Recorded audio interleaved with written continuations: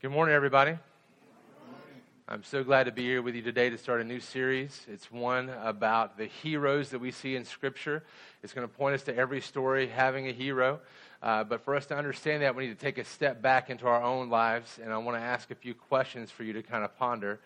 I want to ask you this first one real generally.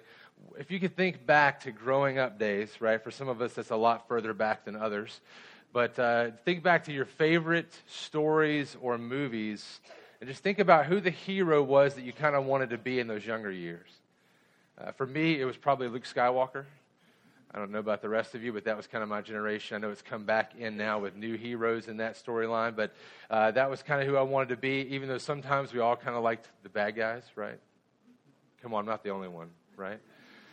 But we didn't stay there for long, right? We found other heroes in sports. We found heroes in our lives. Maybe it was a father figure. Maybe it was a coach.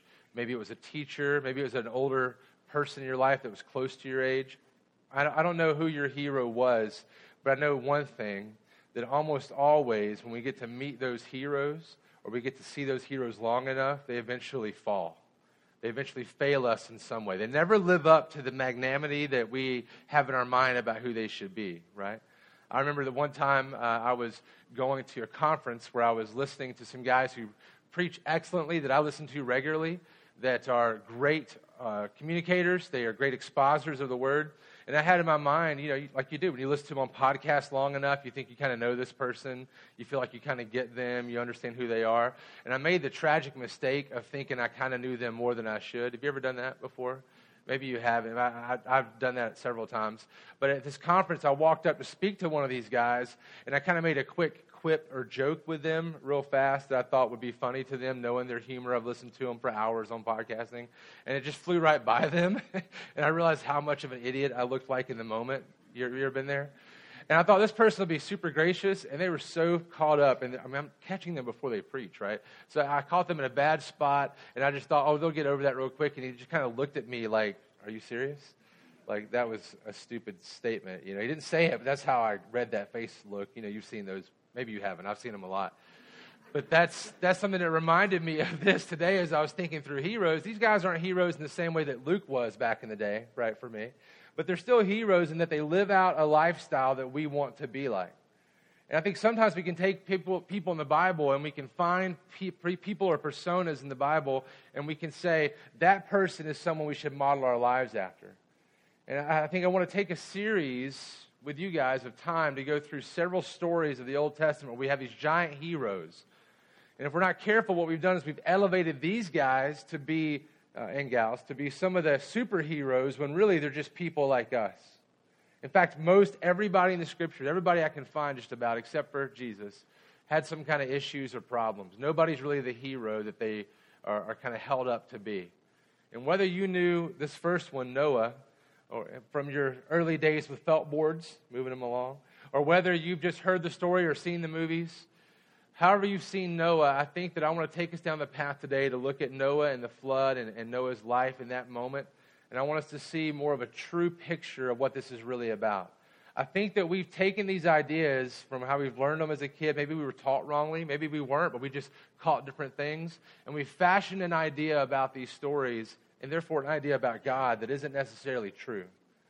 And so we need to write ourselves into a right understanding of Scripture so we can rightly understand who God is and therefore we can rightly worship Him. This is really important for us because if we worship a God that's not the true God of the Scriptures, one that has things made up in our minds that aren't right with the Bible, then we're worshiping a false God. And we are no different than those we talk about poorly from the Scriptures. So I want to take a moment. I'm not going to read the whole story. I kind of want to tell you the story. But I want to make sure that we understand one more truth before we go on. The reason we like heroes, the reason we all want a hero is because I think deep down inside, we kind of all want to be the hero. We all do things because we want people to look at us like we've done something well, or just because we want to serve someone so well that we can step in and save them. And I think today we're going to see that really there's no way we can do that in every given situation, and not even in most situations. The only true hero is not really ever going to be us. And that can be a little depressing until we see it in context. So let me take us forward from here. Let's look together, if you would, in the book of Genesis, chapter 6. We're going to start in verse 5, and I'm not going to read this whole story. You'll thank me later when you see how long it is if you don't remember. And we're going to start in verse 5. I'm going to read a section and talk about it, read some more and talk about it, and I'm going to relate it to us. Let me remind you, though, as you're getting there to Genesis 6, that this is not really about us, but it is for us, right? And so let's not put ourselves too much into the mix, but we can definitely gain some understandings about self by reading these scriptures and by understanding the context of the story. So let's look together. Genesis 6, 5 through 9. Now, just a reminder, this is after Adam and Eve, right after the fall, and we're coming into a part of the story of Scripture where there's just increasing sinfulness and corruption amongst the whole earth. Verse 5, the Lord saw that the wickedness of man was great in the earth, and that every intention of the thoughts of his heart was only evil continually. I want to read that again. Listen closely to what he says in that last bit about the thoughts of the heart. The Lord saw that the wickedness of man was great in the earth, and that every intention of the thoughts of his heart was only evil continually. And the Lord was sorry that he had made man on the earth, and it grieved him to his heart. So the Lord said, I will blot out man whom I have created from the face of the land, man and animals and creeping things and birds of the heavens, for I am sorry that I have made them. But Noah found favor in the eyes of the Lord. Let me pause there and just say this. Anytime you see the word but in Scripture, it's really good for us. Just about always, right? He's about to blot everything out, and he looks down in verse 8, we're told, but Noah found favor in the eyes of the Lord. Verse 9, these are the generations of Noah.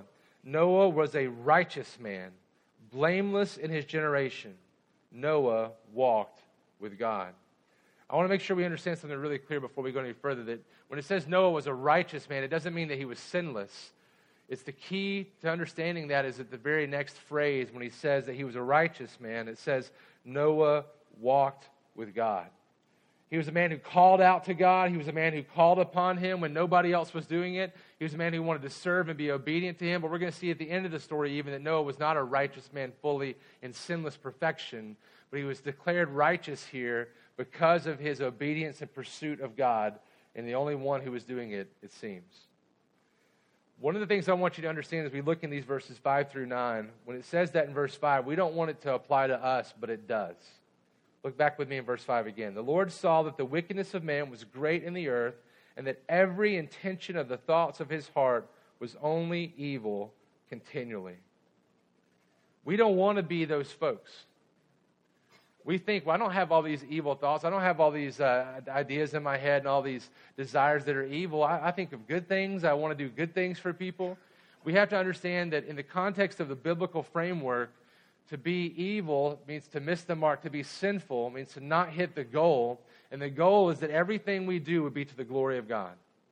Romans 3 tells us that very plainly when Paul says that all have fallen short of the glory of God. All are sinful and fall short of the glory of God. That means that we are made to reflect the image and greatness of God. We are made to be in His perfect image, and that we are made to reflect that glory back to Him and to the world around us in a way that would not mar or bring it down a little bit, that it must be in perfect connection with that glory being shown upon us. And yet we miss that mark daily. That if our thoughts are not redeemed and are not for His glory, that they are sinful. So you can do good things and not be a person that is righteous. You can do things that are for other people, that are selfless, and it not be done for the glory of God, and therefore it is sin still. That's the crazy part about sin. We've kind of relegated it to doing wrong things. But really, it's about not doing things ultimately for the full glory of God. So doing the right things for the right reasons all the time. That would be sinless perfection. And only Jesus Himself, the only man who's ever done that, is the only one that can claim it. And so I want us to understand something. If you've got notes, this will be your number one. From what we see here in Noah, those generations before, we're going to see at the very end of the story in a few minutes, it's the same thing even after the flood. He didn't eradicate sin. The intentions of all of our hearts, the desires of our hearts, apart from the work of Christ, apart from the work of the Holy Spirit in us, that we are sinful to our core. We are sinful to our core. And you've heard me talk about this every week so far. And that's because I think for most of us, including myself, we have to have that driven on us regularly, because until we understand that truth, we don't really see the value and the worth and the supremacy of Christ. So So we have to understand that we are sinful to the core. Let me give you a few verses to back that up. Psalm 32, 1 through 2. Blessed is the one whose transgression is forgiven, whose sin is covered. Blessed is the man against whom the Lord counts no iniquity, and whose spirit there is no deceit. So he's saying, blessed is that one whom the Lord counts none of that toward. That's what he's doing here for Noah, right? He's calling him righteous because he's not counting that sin against him. He's forgiving him. If you go on down in Psalm 32 and hit verses 10 and 11, you see this. Many are the sorrows of the wicked, but steadfast love surrounds the one who trusts in the Lord. Be glad in the Lord and rejoice, O righteous.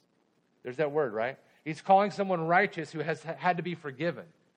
So again, the righteousness comes from God's declaration because of his love for that person who is therefore being obedient to him, not because of the perfection. He says, be glad in the Lord and rejoice, O righteous, and shout for joy, all you upright in heart. Hebrews 11:7 brings up Noah again. If you flipped over there, you don't have to flip now, just write it down. Hebrews 11:7.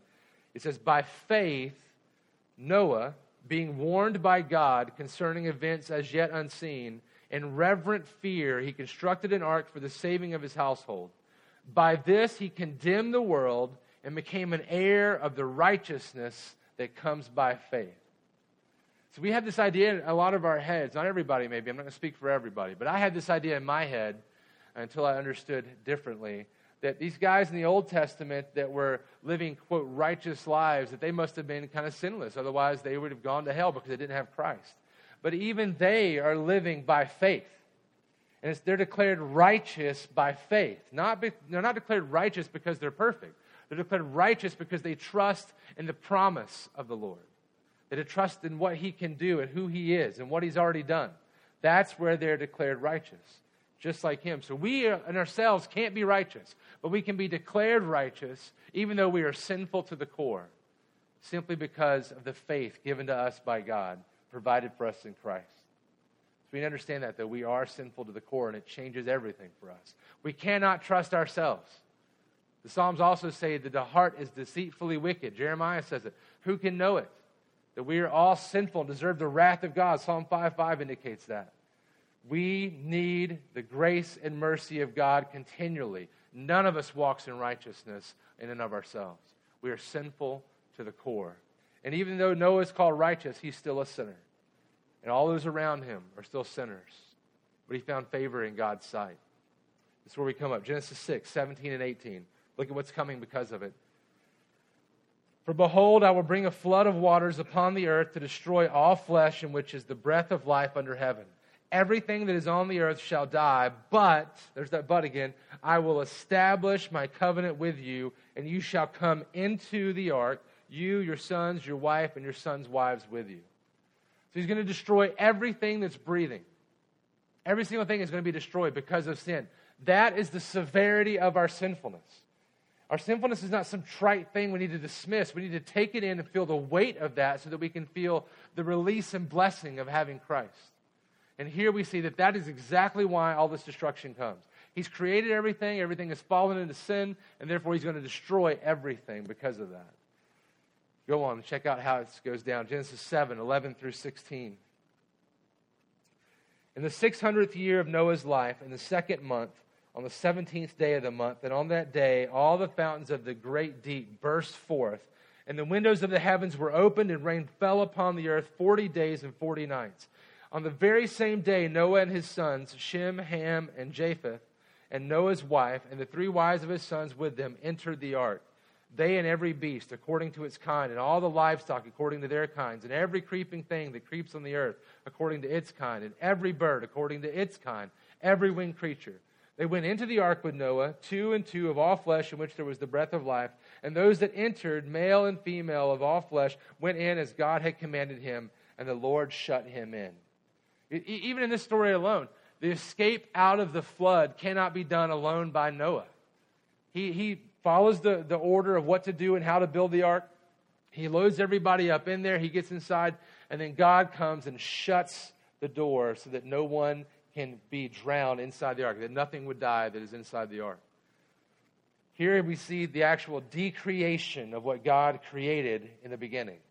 If you remember the text, I won't go back and read it, but God, there was a formless kind of void, and the earth was surrounded by water. It was filled up with water, and God began to take the waters and make them subside and go away, and ground started to appear below the waters. And now we see the exact opposite happening, where rains are coming, the fountains are bursting forth, and now the whole earth is filling up just the way it was and going back into utter chaos because of sin. That's how serious sin is and what it impacts. Everything is impacted by it. And it deserves something more than a light rap on the wrist. Look at Genesis 7, 20 through 24. You'll see the results of this. The waters prevailed above the mountains, covering them 15 cubits. And all flesh died and moved on the earth, birds, livestock, beasts, all swarming creatures that swarm on the earth, and all mankind, everything on the dry land in whose nostrils was the breath of life died.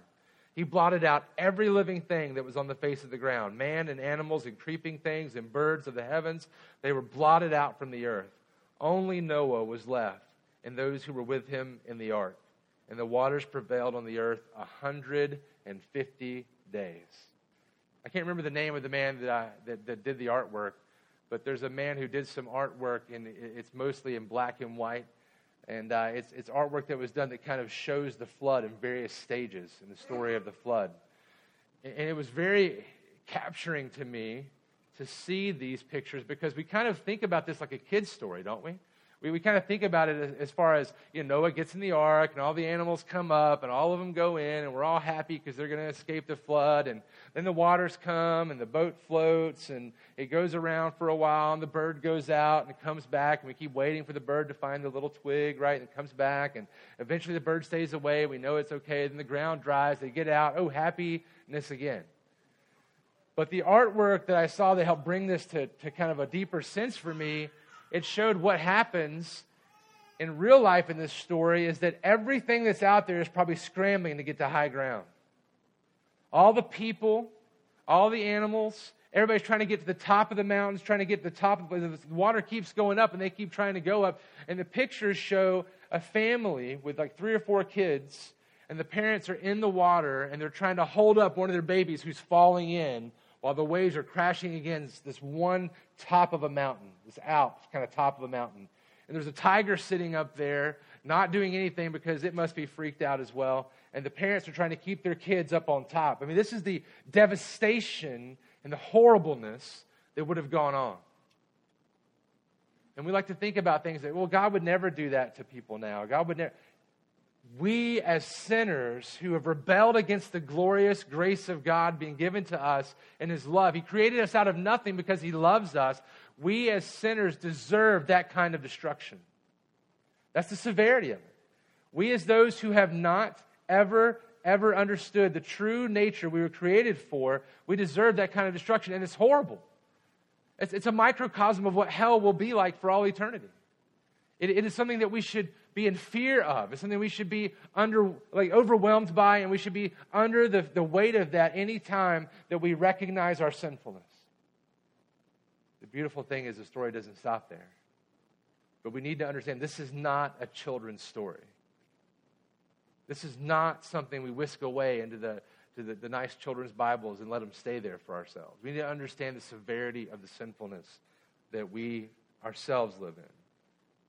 We deserve destruction, just like all the people there, just like Noah. But Noah found favor. Hebrews 10, 28 through 31 says, anyone who has set aside the law of Moses dies without mercy on the evidence of 2 or 3 witnesses. It said anybody that is not living according to the law that sets it aside, if they commit a transgression against the law in the Old Testament with 2 or 3 witnesses coming against them, the 10 Commandments, they would be killed for that. He goes on, he says, how much worse punishment do you think will be deserved by the one who has trampled underfoot the Son of God, who has profaned the blood of the covenant by which he was sanctified, and has outraged the Spirit of grace? For we know him who said, vengeance is mine, I will repay. And again, the Lord will judge his people. It is a fearful thing to fall into the hands of a living God. But this is a picture now, not just of those who don't know Christ. He's trying to show like how much destruction do we deserve simply because we understand and we profess faith in Christ, and yet we trample over the blood covenant sacrifice of Christ in our actions by not caring about our sinfulness, by going ahead and committing the sins anyway. We deserve destruction in an utmost way that goes on forever. We all deserve that. And I'm harping on it because this is the picture we see in the book. This is the picture we see with Noah. Everybody died. Everybody were destroyed. Everything was wiped away. That's how serious this is. We all deserve it. But there's a turning point. Look, Genesis 8. Another word starts with but. Another phrase starts with but. But God remembered Noah and all the beasts and all the livestock that were with him in the ark. God remembered Noah. Thank you, Lord, that he doesn't forget those whom he has called out. Thank you that he doesn't forget us, those that he has drawn into relationship with him. But God remembered Noah. And let me tell you right now, no matter what kind of sin you've been involved in, no matter what kind of living and lifestyle and hiding that you are trying to cover up when you come to gather with us, no matter what things you continue to do that you continue to fail in, God knows about it, and he is wanting to remind you today that he remembers you just the way he remembered Noah. You are not beyond saving if the Lord deems it worthy to save you in his own right. Not because of your ability, not because of what you bring to the table, not because of your perfection, but because of his glorious perfection and overflowing love. We are not beyond the reach. Look what he says in Genesis 8:15 through 17. Then God said to Noah, this is after everything subsided, everything is quieted down. He says to him in verse 15, Then God said to Noah, Go out from the ark, you and your wife and your sons' wives with you. Bring out with you every living thing that is with you of all flesh, birds and animals, and every creeping thing that creeps on the earth, that they may swarm on the earth listen to this, and be fruitful and multiply on the earth. Do you remember that language?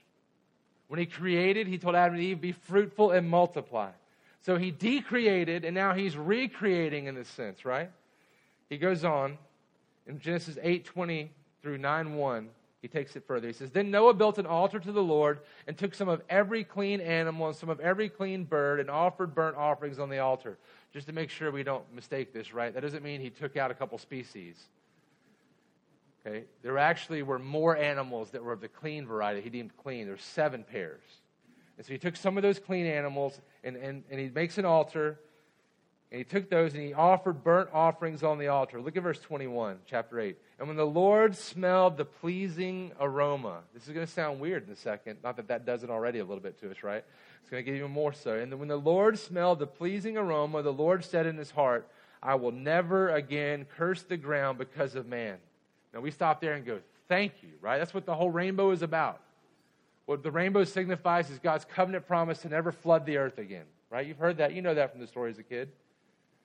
Let's read that verse again and continue on and see the different kind of weird part to us. And when the Lord smelled the pleasing aroma, the Lord said in his heart, I will never again curse the ground because of man, for the intention of man's heart is evil from his youth.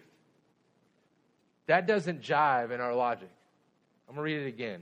When we get to the foreword, that means here's the reason why I won't do this. What it should say, the reason. Check it out again. And when the Lord smelled the pleasing aroma, the Lord said in his heart, I will never again curse the ground because of man, for the intention of man's heart is evil from his youth. So even after the flood and everybody's gone, and he only has his chosen people, we see that even then he says, I should destroy the ground, basically. He said, but for the intention of man's heart, read it again, for the intention of man's heart is evil from his youth. Everybody then and everybody on, the intention of our hearts, apart from the grace of Christ, is evil from our youth. He says, I'll never do it again. And that comes on the heels of a pleasing aroma of pure sacrifice. He takes the perfect clean animals and he sacrifices them. And then God smells the aroma of that and says, okay, a perfect sacrifice is now drawn me back in to say, look, I know that you're going to keep doing this. I know you're going to keep being sinners. I know you're going to keep deserving destruction, but I'm not going to do it like that again. I'm not going to do it like that again. You see, God gives grace and mercy through sacrifice. He gives grace and mercy through sacrifice. That's your next point. He gives grace and mercy through sacrifice. And this is hard for us because we want to take all that in and we want to say, okay, so what do I have to do? What do I have to sacrifice? Well, Noah sacrificed some animals. Is that enough? Is that going to be enough for us? What do I have to do in order to make enough sacrifices? Well, let me explain it by kind of walking through a biblical theological understanding of how this works, right? Noah is actually another Adam. Noah is actually another Adam, right? We've already seen it. There was a creation in the fall, then there was a recreation after the decreation happened, after the flood. There's a recreation in a sense, and the first man, Noah, chosen by God, comes out, and immediately, though, we see that he is the next Adam in a sense. It's like this type of Adam. The problem is that Noah falls immediately into sin again. I'm going to read on Genesis 9:20 through 23. Noah began, this is after he's come down, everybody's off the ark, everybody's kind of getting back to normal. It says, Noah began to be a man of the soil, and he planted a vineyard.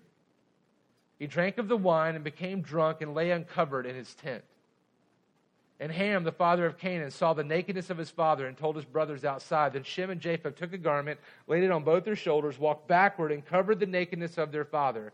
Their faces were turned backward, and they did not see their father's nakedness. So we see immediately that Noah begins to fall into sinful actions again. Not because he had a vineyard, not because he drank a little wine, but because he got so drunk, he passed out naked in front of everybody.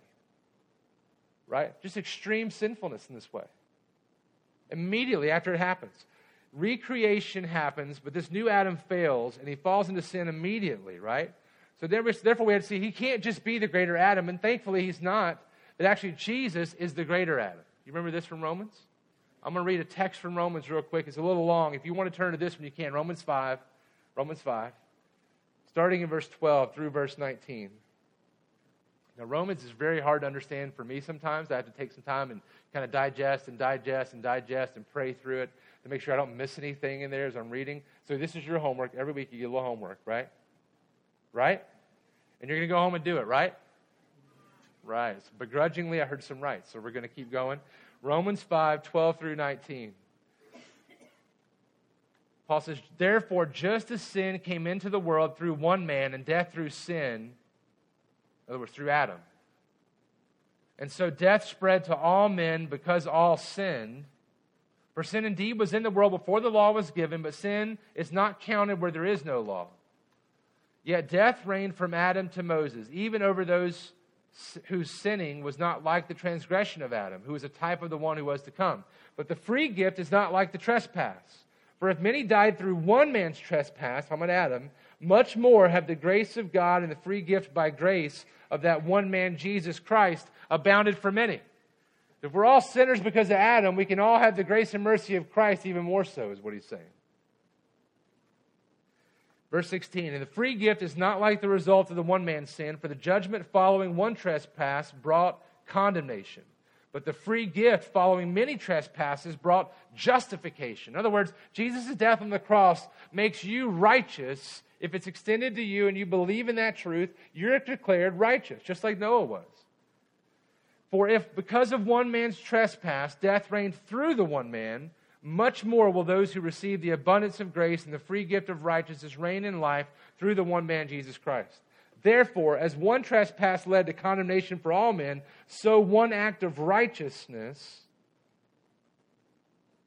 leads to justification and life for all men. For as by the one man's disobedience the many were made sinners, so by the one man's obedience the many will be made righteous. You see, Jesus is the greater Adam. He's the one that's fixing all the problems. And although Noah looks like the hero in some ways here, the ultimate hero is not Noah.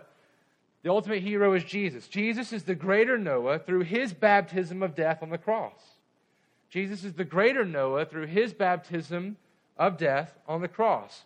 Hebrews 10, 12 through 14 says, but when the Christ had offered for all time a single sacrifice for sins, he sat down at the right hand of God, waiting from that time until his enemies should be made a footstool for his feet. For by a single offering he has perfected for all time those who are being sanctified. We're declared righteous because of Christ. Noah brought them through the flood, and Noah fell immediately and could not bring perfection into the world. But Jesus Christ himself, who lived perfectly the life we can never live, He died the death that we deserve under the waters of judgment, under the Father's judgment on him in our place. He stood condemned. And that we, therefore, in him are carried through like Noah inside the ark. He is our ark. He is our greater ark, the one who brings us through the floods of judgment so that we can come out on the other side, cleansed from our sin, and brought into the family of God. He is the greater Noah. There is none greater than him, and he alone can bring us through the true judgment that we will face apart from him. And he did so on the cross in his death. This is why we do baptism the way we do it. This is why we do it this way. We believe that the baptism means a profession of faith as we are united with Christ. It's a public profession. And the reason we do that is because we are saying that in Christ, we too have died through him and his death on the cross, and we go under the water, and then we are raised up in newness of life like Christ. Okay? And so because of being buried in his death and raised up through that way, that's a picture through water that points back to this same thing. This is a type of that we are carried through the floodwaters of destruction because of what Jesus has done for us, and he alone carries us through. God shuts us up in Christ, and then he carries us through that, what we should endure. All glory be to the one who can do it, right? Because we cannot. For Jesus alone is the hero. He is the ultimate hero. Every story has a hero, and it's not Noah, and it's not Adam, it is Jesus Christ. And it just in the same way in our lives, we are not the heroes. And if we take the glory from him by acting like we are the heroes, then we are living in that sinful, destructive state that we have already been redeemed from if we're in Christ. Everything we do, everything we are should point to the glory of Christ alone, for he alone is the hero. He alone is the hero. I'll say it like Spurgeon did. There was a sacrifice there that makes all the difference. When God looks on sin apart from sacrifice, justice says, smite, curse, destroy. But when there is a sacrifice, God looks on sin with eyes of mercy. And though justice says smite, he says, no, I have smitten my dear son. I have smitten him and will spare the sinner. How can we ever walk in ways that do not point to the glory of the Christ? And yet even when we do, he knows and he loves us anyway. Because he's our hero. He's our Savior. He's our King who gave his life for us. I beg you, brothers and sisters, may we repent today and turn our lives back to him.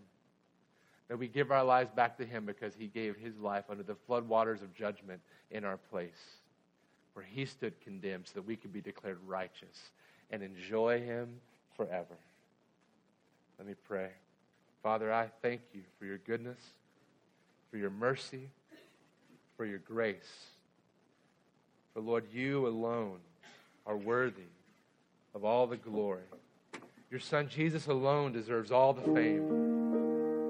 God, you have made a way. And it's not a wooden ark. It's not through a man who is faulty, but it is through the perfect Savior, Jesus, your Son, who gave his life for us that we might give our lives to you and experience the joy we've always hoped for. Let us not put our hope in other heroes. Let us not put our hope in ourselves as heroes, but let us lean into the ever-loving arms of Christ Jesus, who died on the cross for us that we might enjoy you forever. And we ask that in Jesus' name. Amen.